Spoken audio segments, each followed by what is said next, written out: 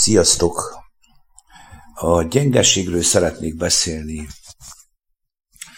Ugye ez a úgynevezett gyenge jellemű emberről, mint amire én is elég sokszor hivatkoztam, és hogy leszeretném már buktatni már végleg ezt a jellemet. Ezt valamilyen módon összeszedhettem valahol életem során. Talán azért, mert a saját akaratom szerint nem tudtam cselekedni, és akkor belementem ebbe a gyenge jellemű magatartásban, és ezek annyira kucifántos dolgok, drága emberek, hogy azt kívánom mindenkinek, hogy a Teremtő Isten jelentse ki, hogy milyen könnyen meg tud vezetni minket ez a sokféle, úgy mondanám, szellemiség, szószoros értelemben, lelkületek, amiket életünk során összeszedünk. Pontosan ez az, amitől maga a Teremtő Atyánk személyesen tisztítgat.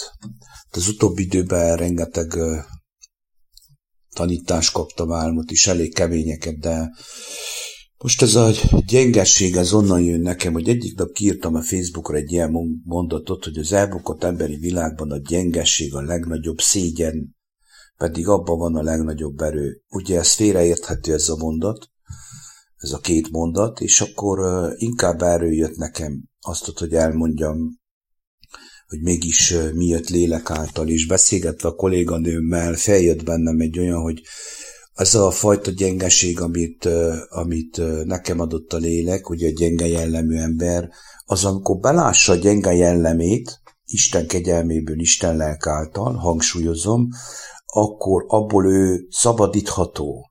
De addig, amíg arra hivatkozik egyfolytában, hogy ő egy gyenge jellemű ember, és ő nem tud ebből kiszakadni, nem tud ettől megszabadulni, egyben ugye ez egy nagy hárítás. És megtagadva Istennek ama erejét, ugye, ami nagyobb, mint ami a világban van, nagyobb az, ami bennünk van, mi a világban van, megtagadva Istennek a erejét és hatalmát, az ember nem akarja elengedni azokat a függőségeit például, amik megkötözték. Tehát én erről nagyon sokat tudnék beszélni. És most nem arra akarok célozni, hogy ugye a függőségtől hogy kell megszabadulni, mert megmondom nektek őszintén, hogy aki az Isten függésben van, aznak nincs más függősége, ugye kapaszkodója semmilyen, és az megy is el. És ezt nem lehet ilyen erőből és indulatból csinálni azért, hogy megszabaduljak dolgoktól. Tehát én a gyenge jellemről beszélgettem, mert a gyenge jellem az valahogy rám tapadt, olyan, mint az érzelgőség. Szószoros értelemben az Atya megmutatta képekben, hogy az érzelgőség, és én azt hittem, hogy ezektől megszabadultam, ugye tiszta vagyok, hisz nagyon sok mindent gondoltam én magamról, csak ez az utóbbi idő karanténja óriási hasznos volt számomra is, és még nem vagyok a helyemen mindig, drága emberek. Csak azért mondom el őszintén, tényleg gyermeki szívvel, hogy az Atyától kell kérni segítő készséggel, hisz ő csodálatos. És ezért beszélhetek én is ezekről a dolgokról. Hogy ez egy ilyen mantra, pontosan mi sok minden mantra, és ez egy óriási nagy hárítás. De azt is tudom, Isten kegyelméből is megláthattam, és a Pál testvérem is írt erről, hogy a szabadság az nehogy ürügy legyen a testnek.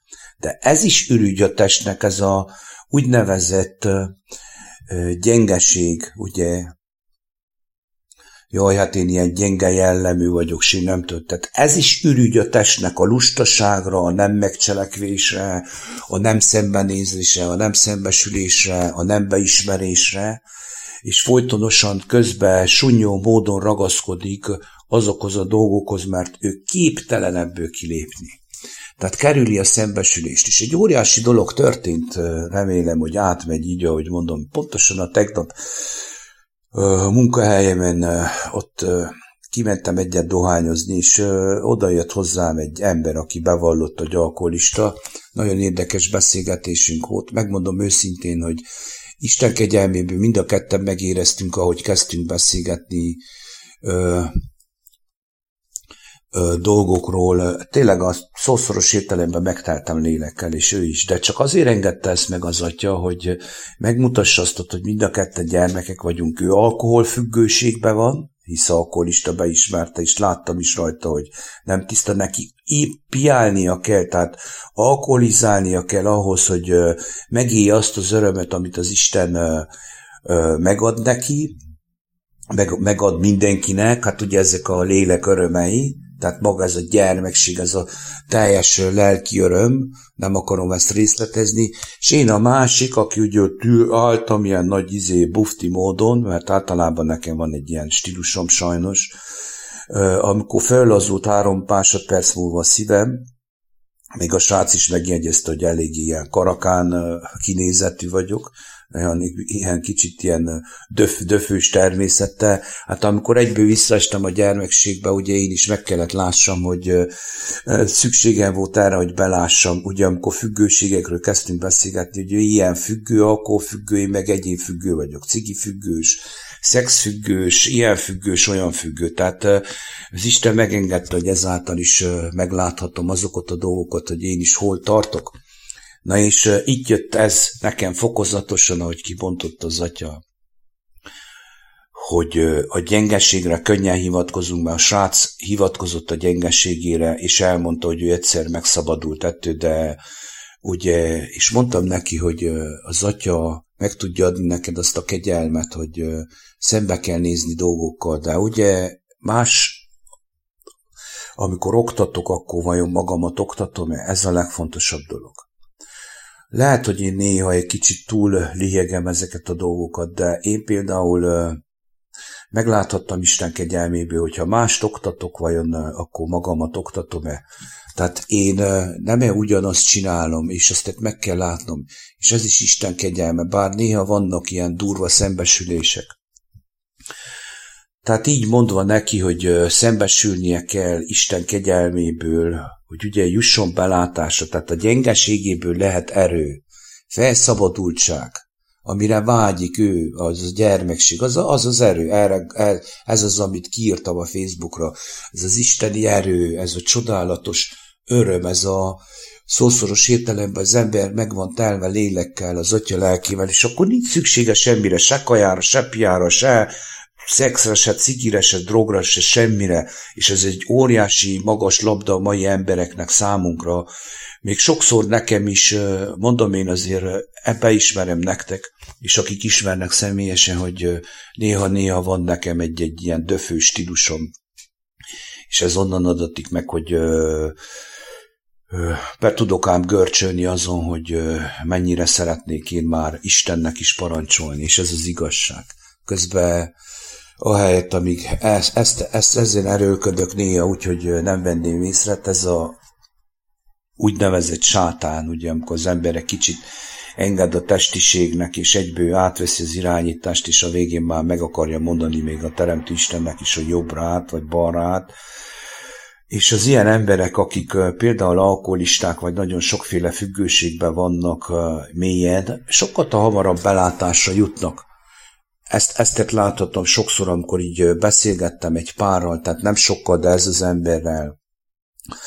Igen ám, de ugye itt a gondolati sémákban rengeteg megkötözöttség van. Ő is azt vallotta, hogy van neki külön egy istene. Hát igen, mindannyiunknak van külön istene. Valójában mind mondtam neki, hogy nem egy isten van. Hát így, ahogy mesélem nektek, most jön le nekem azt, hogy isteneink vannak. Neki alkoholisten, nekem a dohányisten, ilyen szexisten, meg a autóisten, meg a házisten, meg így sorolhatnám.